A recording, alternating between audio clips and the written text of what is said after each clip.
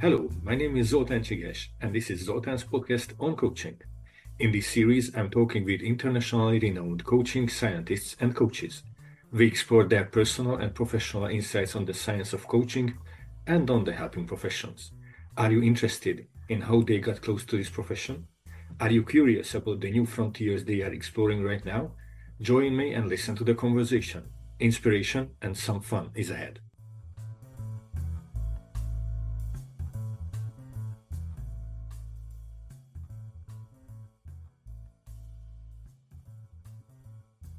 Welcome, Michel. I'm very happy to have you as my next conversation partner. It's not a surprising thing to say that we have known each other previously, and that's one of the reasons why I've invited to this series, as I've always admired your commitment to research when we were meeting in the EMCC international work groups and all the activities. How may I introduce you to our audience? Because I know so many things about you, but I would love to hear how you would introduce yourself. Well, I define myself as a former engineer, convert to psychology. So I hold a diploma of engineering far in the past from a well-known French school.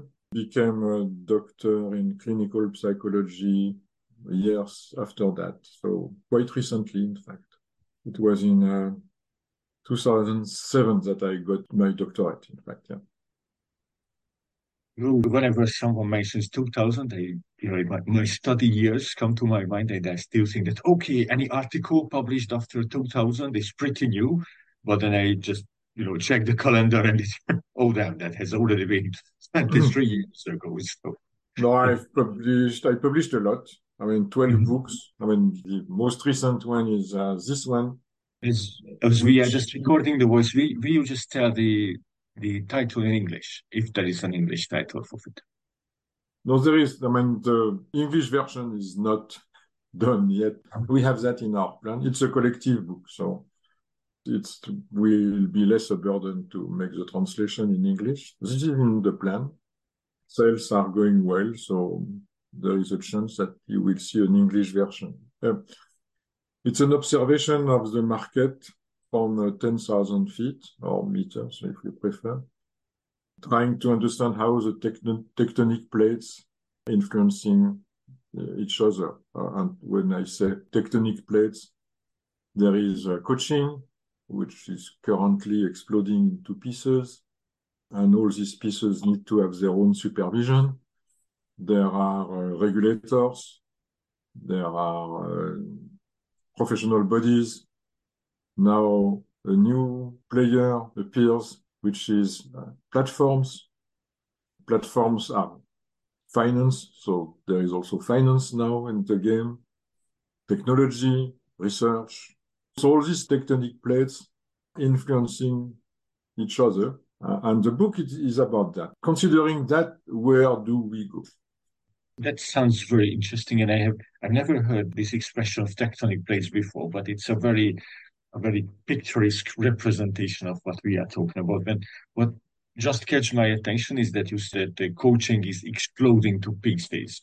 No, exploding is a little bit dramatic, but in fact, I love dramatic expressions. In fact, it's fragmenting, because at the beginning there was and there is still individual coaching. Now we have team coaching, which is quite popular around the world. Also with David Clutterbuck, and this is very developed in France. There is team of teams coaching.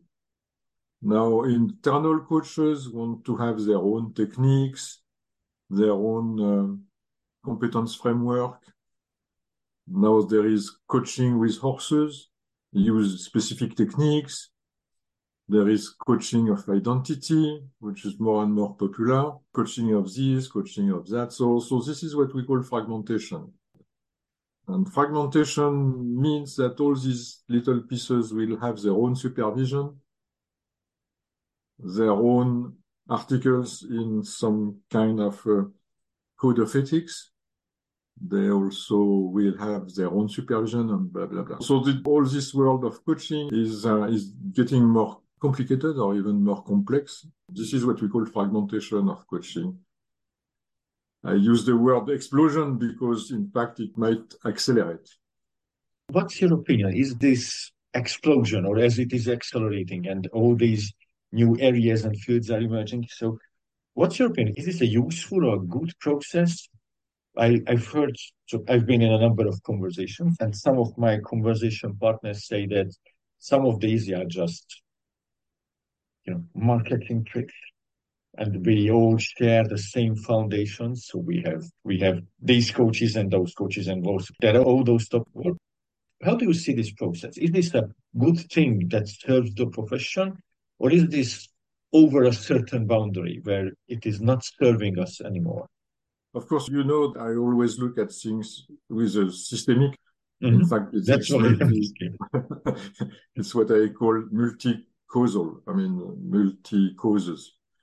So, for instance, team coaching. I think team coaching is a very reasonable move from individual coaching because the coachee was very often talking about the team, the relationship with the team members. And so the invention of team coaching came naturally. It was not commercial trick. Now, some fragments of coaching, probably they have a smell of commerce in that. For instance, coaching with horses, it's in fact a new technique, which Mhm. has a justification. And the justification is that the horse is a very emotional animal. And if we use correctly this emotion and intuition, we can have results which are far much better than when without a horse. So you see, there are things like, for instance,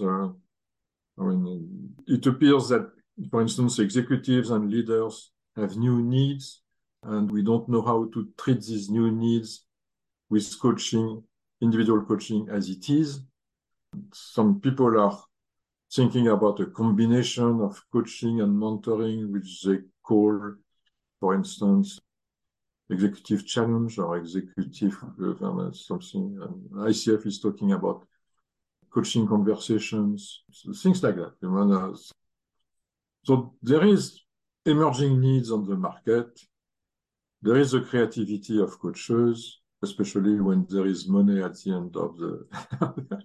Let's not be Some hypocritical. We are. This is a business, so Yeah, this is a and business, so this is normal.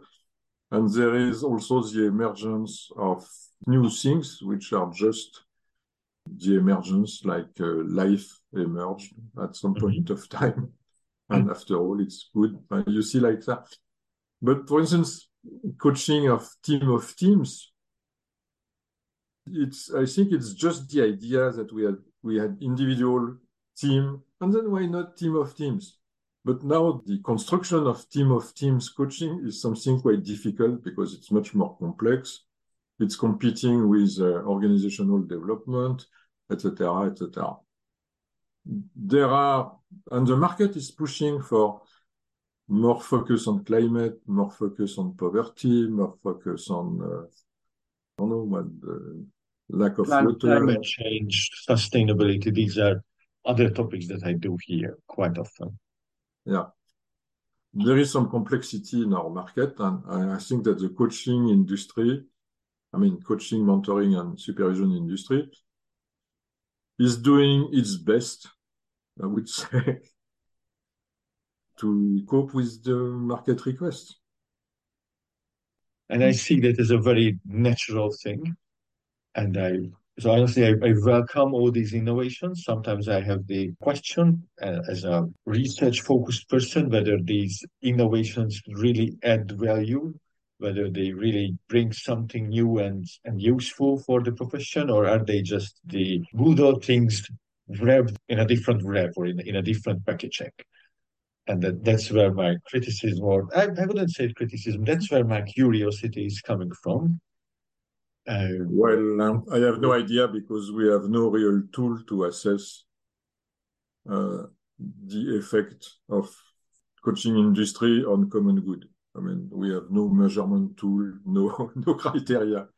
to say that what we do is good or not. Oh, I but mean, that, scientifically designed tools. I mean, not just, yeah, of course, coaching is good, but we don't have anything to assess that. but that would be such an interesting thing to have, wouldn't it? To be able to prove that our profession contributes to the greater good of society. But as usual, I mean, the effect of a tool or something, there are positive effects and negative effects. Of course, I mean, you don't know. Do you think so? Are there any negative effects of coaching that you are aware of? This is just, I didn't plan to ask this question, but as you mention it, it sounds so interesting. As in all the previous conversations I had, we were really focusing on positives and on the development and whatever. And you were just mentioning potential negative effects. And I'm curious, are there any negative effects that you are aware of or you would warn I, us, to be aware of and to avoid? Again, I have a systemic view on everything. So when, for instance, I coach an executive and the request of the executive is to increase their performance or, I mean, increase, I mean, make their company more effective, more effectiveness, let's say, then of course a number of people will be fired because less people needed to produce more. I mean, if the request of the executive is to help him or her to have a more competitive company, of course, a more competitive company means less people to have a bigger income. You know, in a systemic world, when you do something here, there is an effect there, or there, or there, and these effects might be negative. The effect on the client is positive. I think that's very important to be aware of. And what brought you to this systemic perspective? So where is it coming from? Is it your engineering background or is it coming from a different place? No, it came from studies at university. I started my studies on coaching psychology, clinical psychology, a long time ago because at that time I was an employee of a large company. I was studying psychology in planes during my professional trips in hotels when I was away from my home and I had nothing else to do. So I started at the very beginning of studies about psychology, and so it started, I think it was in 1995, something like that. And this is where I discovered system theories. What is the addition of this systemic perspective to your practice? So why are you a fan, if I can use this word? Why are you a fan of systemic approaches? Well, in fact, in my approach, either coaching or supervision, I always consider in the person, and especially intrapersonal aspects, the relationship and the system. And now, beyond the system, I'm looking at the organizational aspects, which are coming from my background as a director of organization some years ago, when I was an employee of IBM. So now I consider 4 levels. It's like an onion, 4 layers when I am with a coachee or with a supervisor. How are you functioning? How are you relating? How do you consider your environment? How do you function in something which is called an organization? What is the added value that it gives? Does it give extra insights to your clients to be aware of these external things? Does it help you to give different or other interactions? So why would you recommend the systemic perspective for others who are not really into it? In clinical psychology, there is something which is called the evil, or the source of the pain, the origin of the pain. And what I've learned there is that in psychopathology, is that the source of the pain is not always in you. It can be in the relationship, in the system. I mean, some family functioning makes that one of the family members suffers, but in fact has some physical effects, for instance, but it is not caused by something inside him or her, but it's an effect of the functioning of the family. So it is exactly the same. For instance, if you take scapegoating. Excuse me, but coaching, I didn't understand the word. Scapegoat. Scapegoating. Yeah, you see what it is. I mean, the group is considering one of the members as being the cause of everything. But this is a group functioning. It's not, I mean, the poor scapegoat is usually not responsible for what is doing his best.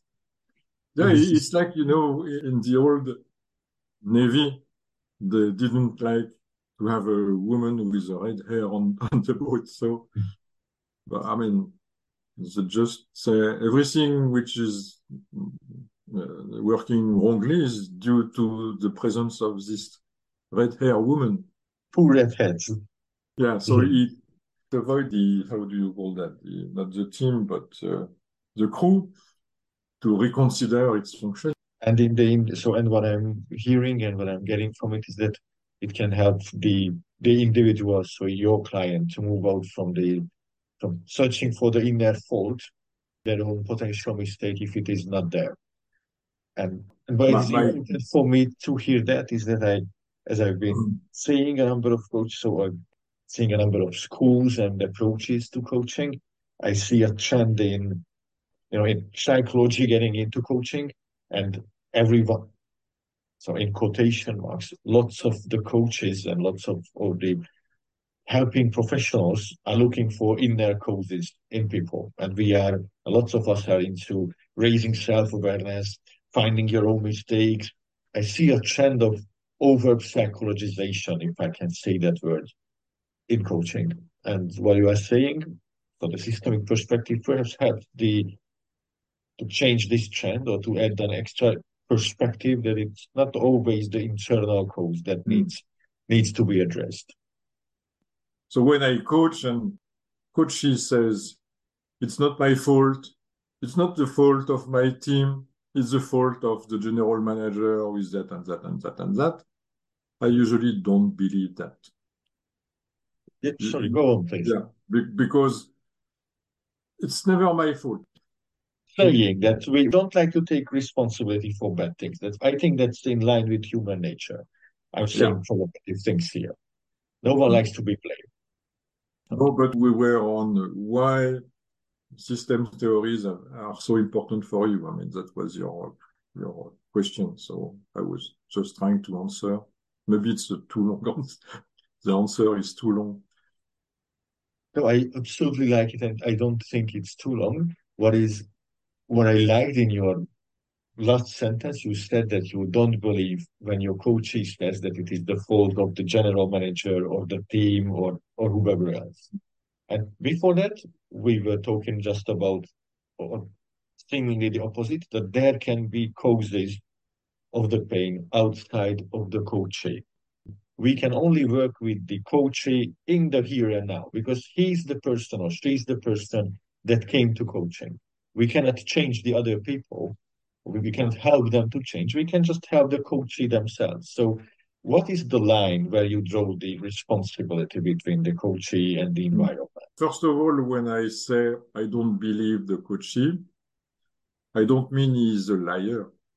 But yeah, I thought so. Maybe because there is inconscient or automatic, depending the theory, mechanism, which means that the coachee is doing or saying things not consciously. Mm-hmm. I mean, so that being said, my approach is what I would call the kind of medical approach. I mean, I try to cooperate with the coachee or the supervisee to identify different hypotheses, all possible hypotheses, because I don't know how is the general manager is talking about? I don't know this person. I have no idea, but I try to identify what could be the cause of things going wrong. What are the hypotheses? You see, I work like a researcher in physics, you know, just try to identify the different possibilities and work on each of them. That's the approach. I try to be as neutral as I can, no judgment, but Mhm. analysis. You know what? And I absolutely love this approach. And I think I believe that I work in a similar perspective. As a final provocative question, what I have, and I don't want you to think that I'm against the systemic approach because I think that's very, very valuable. And I've learned a lot about it. And, you know, part of those were from your inspiration is that isn't the systemic approach bringing in, couldn't the systemic approach give an idea for the coachee to think more externally and to not identify their own weaknesses or their own responsibility? So couldn't it be a boost to take responsibility away from the client?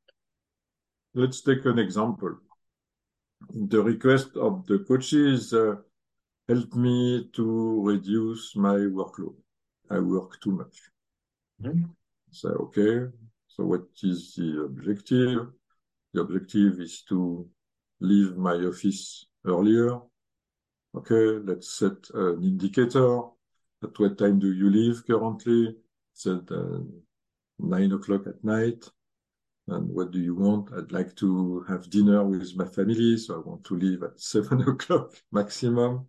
So the coaching mission is all set. You know, request, objectives, indicators. Blah, blah, blah. So then I can start to, in fact, in my head, there is a kind of, you know, like in computers, when you have, how do you call that? Yeah. When you have Okay. different possibilities. I don't know that. Uh-huh. Scenarios, for example. Scenario. So I say, well, my hypothesis is that either you don't dare to say no to your boss, either you don't know how to push what is the responsibility of your peers to them, either you don't know your work is not well organized, or you don't delegate enough. I have Mhm. always some fancy hypothesis like, in fact, you don't want to go back home early because you are there is problem Dinner with, with family is not a good thing. Yes. yeah. Or I mean, I try to work with the coachee or even supervisee all possible hypotheses and then look at in what he says or she says, what are the factual elements that I can use to either support one of the hypotheses or reject another hypothesis. So it's a kind of work like that. And I do hear that the responsibility stays with the coachee in this case. In that case. But then we can look at the other layer of the onion, which is to see what in your environment is causing the overload. Could be, I mean, says the processes of used in this company, could be, I mean, it's an analysis of, you know, I tell you, I mean, the different layers, the person, the relationship, the system, etc. So I take that quietly, one layer after the other. Oh, and it's absolutely clear. Why I was asking this is that the whole idea of where do we put the responsibility is an interesting thing for me. I like the whole concept of boundaries. And just a few minutes ago, you said the coaching of teams is competing with organizational development. That was the moment when I had the idea that, okay, boundaries is an interesting thing in the profession.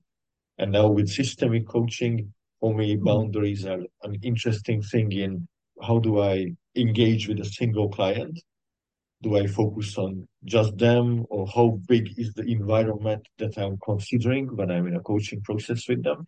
That's where my thinking is about boundaries and responsibility. When I discuss that, of course, there are questions in the room, like, well, it's very mental, it's not very coachy, how the emotion is used in that. And of course, I mean, I feel good detectors for feelings of the other person. I mean, I have some empathy. I have also some what's called, there is another process which is called theory of thinking. Maybe you have heard about that.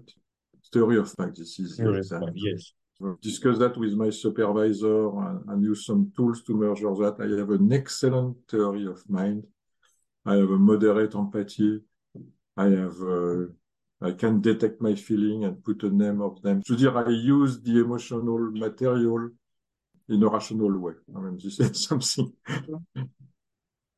So, for instance, if I feel bored during the coaching, I know that some kind of feeling bored, this is a characteristic of Michel, is a sign that the other person is depressed. You see what I mean? I have worked with my supervisor to identify some specific feelings which are giving me indication about the personality or the internal state of the other person. I love that approach. And I think that's extremely useful as it sharpens or senses or gives another set of pencils, as you just said. So when I feel being bored, I mean, it's something which is maybe a pain in the neck for a practitioner. But instead, it's giving me, I mean, if I'm bored, then I think, well, he might be depressed. And then I am immediately excited. I feel curiosity, and I try to work that possibility. I really like that. And what is really important for me to hear, well, this is my judgment, is that in all the things you are saying, the whole researcher approach is coming back. As you are, so for me, you are talking about signals, hypotheses, interpretations. What I like is that the whole researcher approach, how it can be so easily applied to the idea of coaching or to the idea of a supportive conversation. And how I would like to move on, although we could stay here, and I'm interested in all these technologies, is that I know that you are really into supervision, and you have mentioned it a number of times that you are working with supervisors. And I'm curious, what brought you to supervision? So how come that supervision is such a strong leg or a strong arm of your professional practice? In fact, when I became a coach, I mean, due to my background, I mean, before being doctor in clinical psychology, I was a master of clinical psychology. Even I had 2 masters. And so in the university, I have a reputation. When I became a coach, I was called by university, which was creating a coaching class, or a coaching school. I said yes. In that coaching school, it was in 2004, they were in a need for supervisors for the trainees. And then I became supervisor of the trainees of that school. Before being a supervisor, I had no idea of what is supervision, in fact. Learning by doing that. Learning by doing. But at that time, in 2004, I mean, the knowledge about supervision in France was minimal. I mean, of course, there was supervision of psychoanalysts, there was supervision in transactional analysis, things like that, but it was not, I was not satisfied with that. That I am also an international person, so I saw that in UK, they had a lot of ideas about supervision and coaching. So I went there and grabbed the ideas, built my own supervision process from what the Brits were doing. And in 2006, I don't know if you remember, all the professional bodies in UK, they had the UK Roundtable, what was called UK. I mean, in fact, they try to define what is coach supervision. I was just at the beginning of my coaching activities back those times. Yeah, I think I remember that it may be just self-grandiosity of me Yeah, saying that I remember. it's old ages. So, but it was in 2006. So Mhm. ICF UK and EMCC UK and AOCS and all these they went in the same room to discuss that. And what they created was the first supervision competence framework. It was created by a community. As a matter of fact, EMCC adopted it. You talk to Liz Lewis, she was part of that meeting, and Mhm. it was her pushing that competency framework to be used by EMCC. And so once there was a competency framework, immediately everything was clear, I mean, because the competency framework was describing in detail what to do, what to, etc. So supervision, and at that time, it was also when the coaching competency framework was elaborated. In fact, I was part of all that game. I think it was 2007. I was a real supervisor. I mean, using some methodologies which have been discussed with the community of high-level professionals. Because, I like to be secure in theory and practice. I felt secure because theory was established and the practice, but I was alone. I mean, I was alone in my country. Mhm. And then it was in 2011, Oxford Brookes University organized the first international conference of supervisors. I became a member of a tribe. You found your people. That's what I'm Yeah, I hearing. found my people. And it was a strange, I mean, Oxford Brookes at that time was not in the current location, which is very nice. It was really the end of the world, it was very difficult to reach the place. I had to take a plane and then a train and then a bus and then on the campus I had to walk and I was lost. I mean, Ooh, an adventurous meeting, I would say. and when I discovered the place, I mean, there was at that time and there was about 80 people, no, 70 people in the room. And we did the round table. I was counting 60 people. There was 40 were holding a doctorate. Several were a professor at university. I mean, it was a nice place to be. I mean, I discovered a tribe of supervisors. All of them were high level, or probably are still high level, and I felt good in that community. And so it was When a I, start. when you said it was a bit heart-wrenching for me to hear, and you said that you were alone in your country, and what I know of you and what I really admire in you is that you really drove development of supervision in France, and not just in France, but internationally. That's an activity that I really admire in your professional career. And what I'm interested in is that you said you felt safe when theory was established and then practice could just go on. And I'm interested in your activities around the research of supervision, because I know that you are doing a number of things to develop the field of supervision. So, can you tell us a few things about your research or development activities around the topic of supervision? So what's going on around you? What are the fields that you see to be interesting in the topic or around the topics of supervision? I'm just curious about your insights here. Well, in fact, I mean, there is something which is that my business partner, Florence Lamy, is the extremely clever person, very creative. You see, I'm rational, but she's a poet.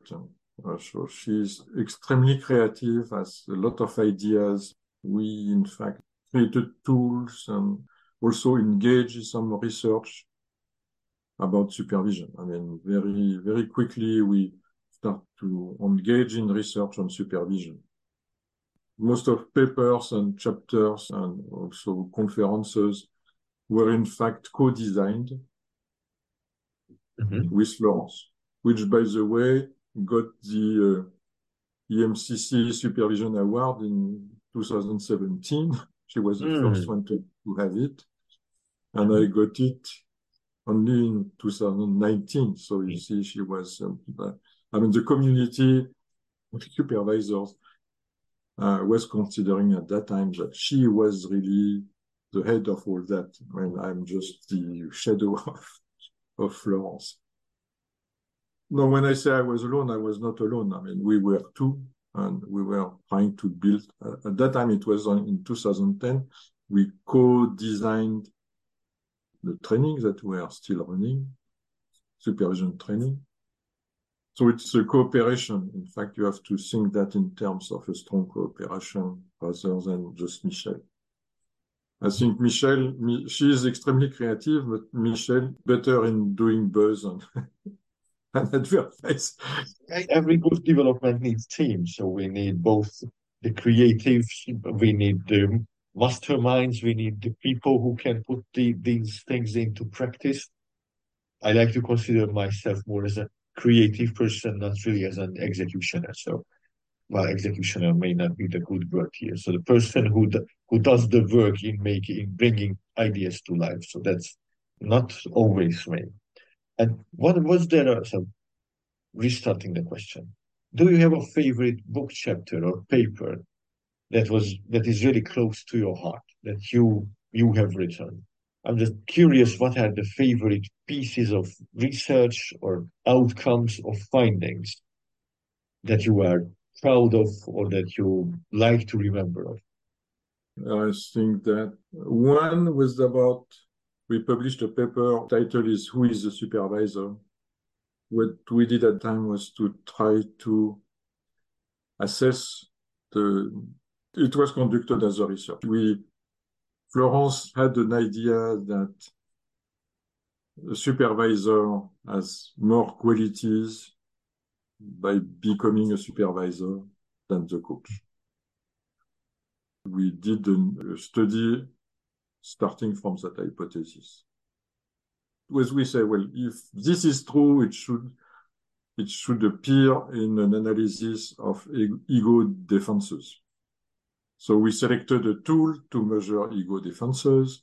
We selected a population of coaches, a population of supervisors. We checked that the population were okay, with the famous, I don't remember the name of the test, which says that they represent a Gaussian population. And we measure the ego defense tool that we used. I don't remember which one. Was differentiating positive defenses and negative defenses. And the outcome was, in fact, it was not, the hypothesis was not true. Positive defenses were almost the same between coaches and supervisors. It was that supervisors have less negative defenses. Can you give us an example on what a negative defense is? So just we can have a more specific grasp of the topic. Well, projection, omnipotent, things like that. I mean, the belief of omnipotence. Yeah. Well, I'm interested to hear this. I'm a psychologist by background.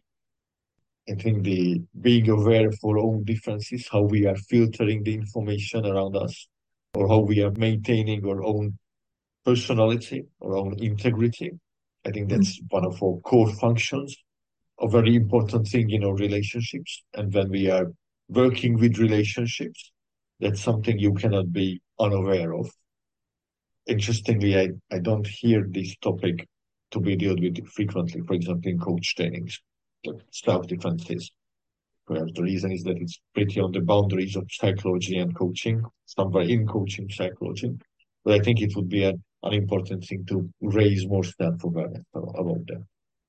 Thank you for sharing this story. Yeah, the paper was published by the MCC. You remember the big blue the minutes of the symposiums.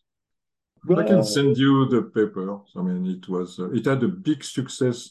We presented it in Ashridge, where people were stunned. I mean, what do you think? Can we share that article publicly with others? oh, I mean, it's published, and so belongs to the world. In fact, in the good old days, Irina was very tough with all that.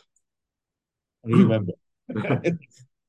But now, I mean, nobody reminds that there was such things. I mean, Alison Mitchell was the new executive for research. How do you see the next steps in researching and in developing supervision? So how do you see this field? What should be coming next? Well, what I have seen during the past, I would say, 4 years, Mhm. because I mean, now I'm doing mostly supervision, so my interest is in now in supervision. There is something new on the market, which is that Yves Turner created at the beginning of 2016, created the first network of supervisors. Mhm. In fact, and this was a great idea, and thanks. Now, in this community, one of the first discussions that we have, there is not a lot of research on supervision. You know, there are monthly webinars, blah, blah. One of the objectives was to share research, but there was almost nothing. Eve had the idea because now the population of the network is about 300 supervisors. So who is interested in research and who wants to try to manage that? About 50 supervisors raised their hand, and I was in charge of trying to organize that population. So what we've done was I mean, when I say we, because I was in pair with another person from the university. I don't remember the name, I'm sorry. And so first thing we've seen that the 50 people were showing extremely goodwill, but were really beginners in research. They were anxious to do some things. We have organized them into clusters around some questions. So there was a group working on group supervision. There was a group on supervision. And there was a group on impact of supervision. So I still belong to the group on supervision of supervision who is dying. And I followed very closely the group on impact of supervision, which is really the subject to be investigated in supervision and research on supervision. Excuse me. The question in impact of supervision is that we have some ideas about the impact of supervision on the supervisee, but we have no idea of the impact of supervision on the coachee and the organization. How does this extra layer of No, interventions go through the system? exactly. And in 2016, Joel Digiro-Lamour, who is person in doing research in ICF, a well-known one, you know that name. I had a similar conversation with him. Yeah, he published a quite well-known study on research on supervision. And the last sentence in the conclusion was that there is no proof of the positive impact of supervision on the coachee and their organization. And therefore, we, ICF, shouldn't go, we or anybody else, shouldn't invest too much in supervision. I mean, I don't remember the sentence, it was something like that. So with a number of supervisors, we decided to try to work on that.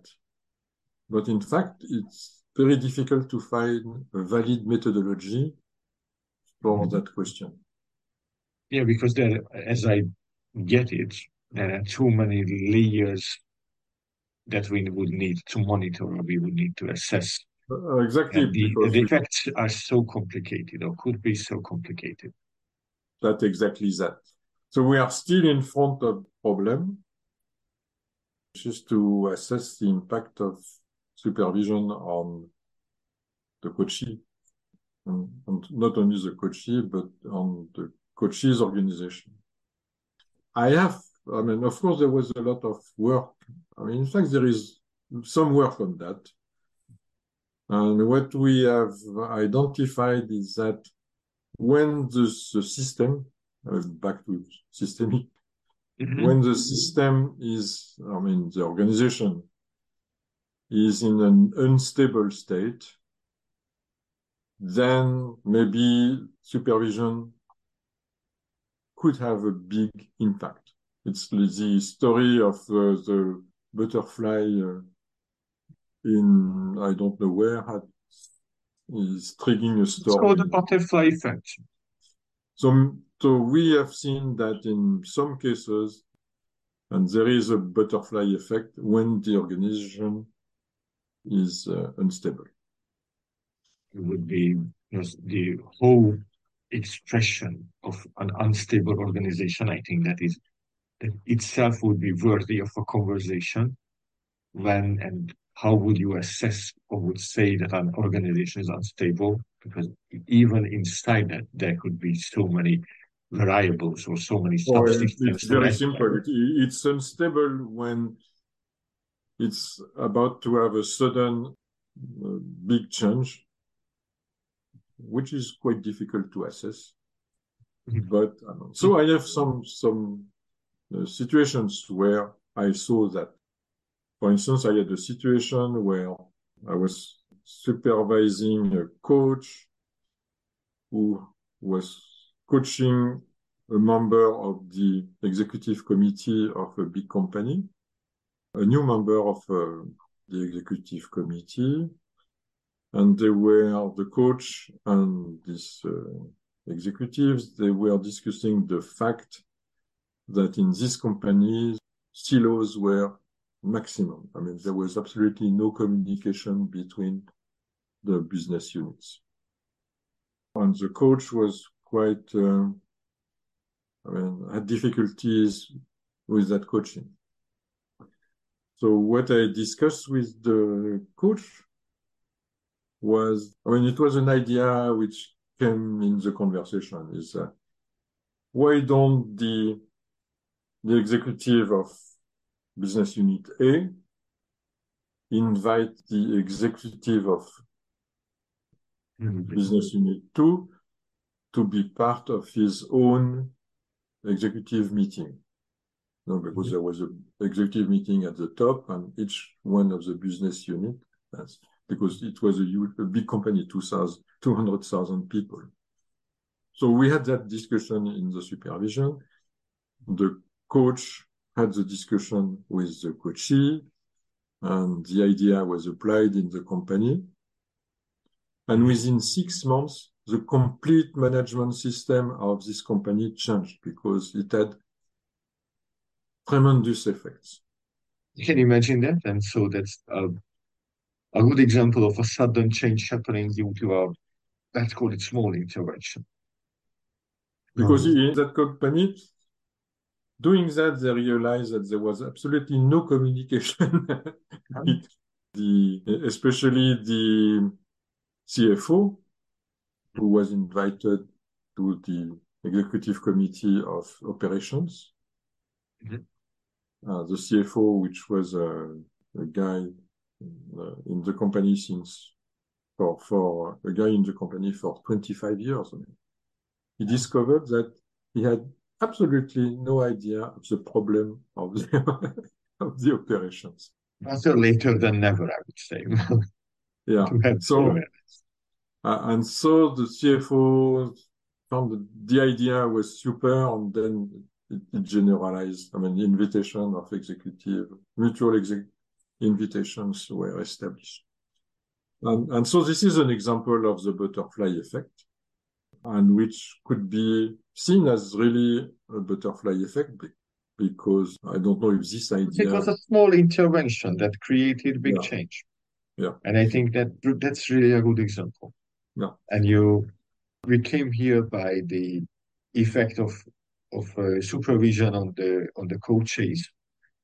And what you mentioned is that there could be a significant or an observable effect when the organization is an unstable position. So when it Mm. is facing such a butterfly effect, so they are just developing in a short term. This is where we were.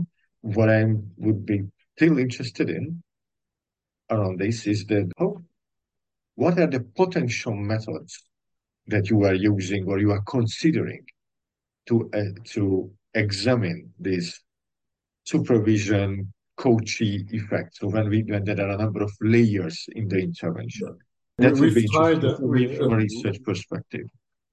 we've tried to create methodologies, especially I mean Damien Golvar is interested in that, but I mean all that needs some work, and the problem is to find people who have time to work. So we are facing a resource problem here. Yeah, there is there is immediately a resource problem. We are in front of the wall of resources, which well, we cannot, and we are stopped because there is not enough motivation. And let's assume that that our conversation is getting out to the people, to the public, and lots of people will listen to it. Hello, dear listeners. So how could the community get into this?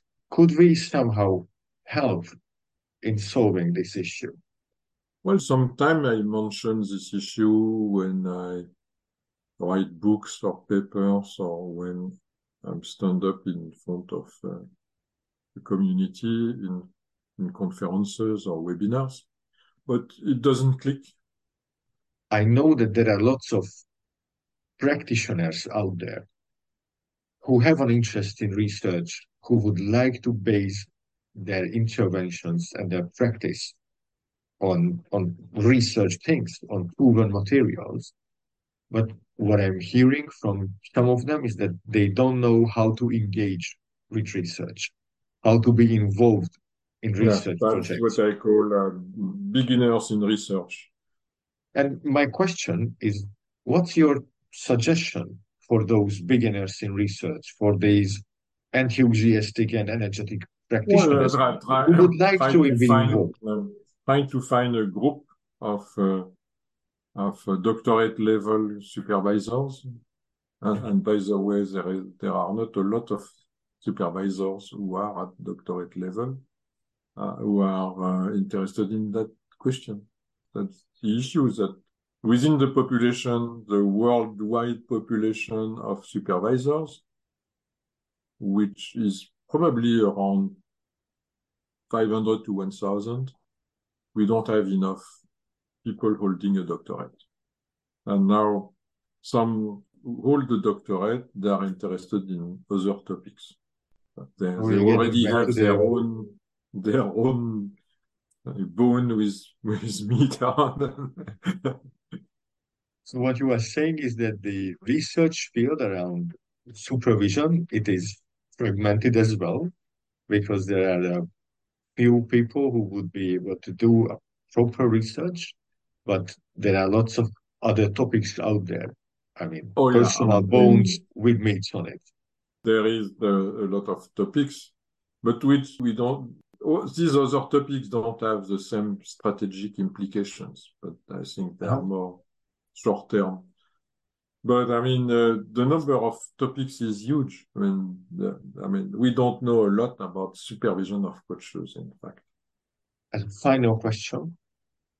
I frequently say final question and then I keep asking other ones. Okay. Is that That's a if pattern.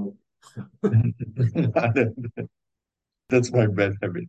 As an additional question, if you would like to recommend a book or a reading for people who are interested in what we already know about supervision or what we already know about the working of supervision, then what would be your recommendation?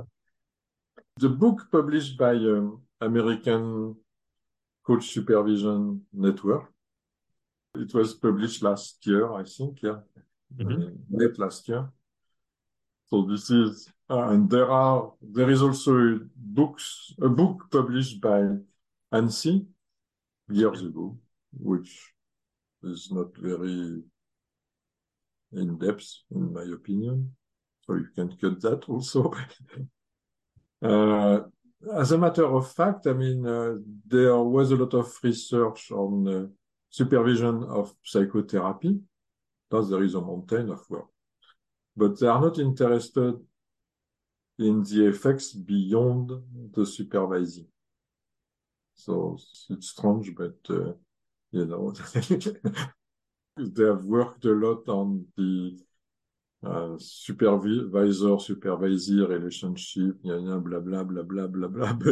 But it's like there is a kind of boundaries that they have not crossed very often.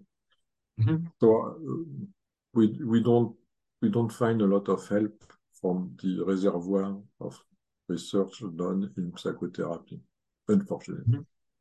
And let me close with a more personal question. That were there any outcomes, or yeah, let's just call them outcomes. So were there any outcomes in the research of supervision that have surprised you, that you have said that, oh, I wouldn't have thought of that, or how interesting, let's go even further. So were there any surprising findings when you were engaged, as you are engaged with the research of supervision? Not a lot. I have difficulties to find one. Some papers on supervision of supervision published in Germany or in the East were quite interesting, but I can't remember the titles. I mean, a lot of work was done on supervision of supervision by German-speaking countries in years 2009, 2007 to 2009. And there is a guy called, there is a guy who assembled all that into one paper, about total of 120 papers. So it was an interesting, I like that kind of paper because you can find all you need. A single goal for its publication. And We will try to locate that, add it next so to the. I can send you the paper. I got that somewhere in my mess. But now I think that the research on supervision, I've not seen things very exciting, I tell you. Researchers look at some tiny piece of knowledge. When you said when you just said this, I immediately thought about the engineering work or the work of a mechanic. That research and the related development is sometimes the nitty-gritty work. So when you find a single screw that is not working and you are just dealing with that, or you are just making a tiny adjustment here or there, and although the big machine keeps on going, you need to find the small pieces that can make it work in an even better fashion. So, yeah, research. But you have questions about is there a magic way to do what we do with Florence, and by the way, everything I say about Florence and what I'm going to say about what we do must be kept. I think it's quite important to let what means we are working as a team with Florence in terms of research. So it's important. So what I try, my modest contribution to the whole thing, and this is together with my business partner, Florence Lamy, is that we, in our supervision training, we are asking the trainees to do a little bit of research. Every cohort has a subject, and they can take as a theme, and they can take the subject they are going to investigate from that.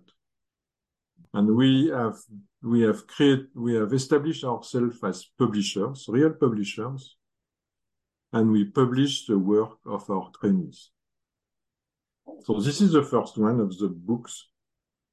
The court was working on ethics.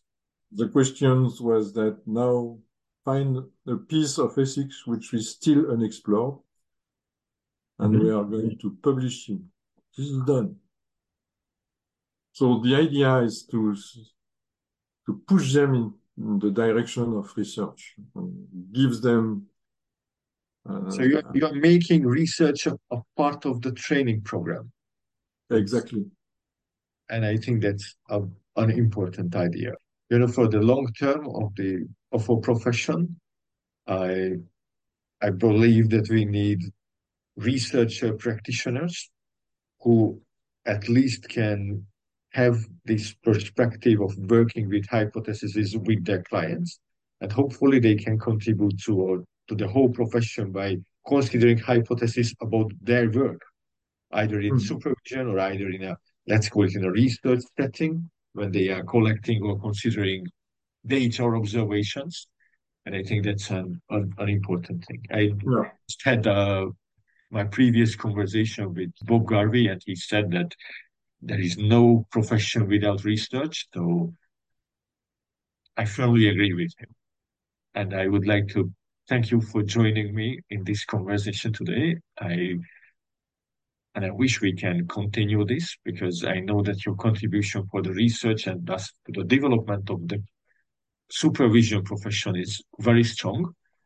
And I would be honored to hear more about all the work you are doing. So thank you very much. Okay, thanks for this opportunity, and have a nice day and good research work. Thank you very much. Thank you for listening to On Coaching Podcast, where I have curious conversations with world-renowned coaches and researchers. If you enjoyed this episode, make sure to rate us and subscribe. I also invite you to visit zoltancsiges.com, where you can access more resources regarding the coaching industry. Be well!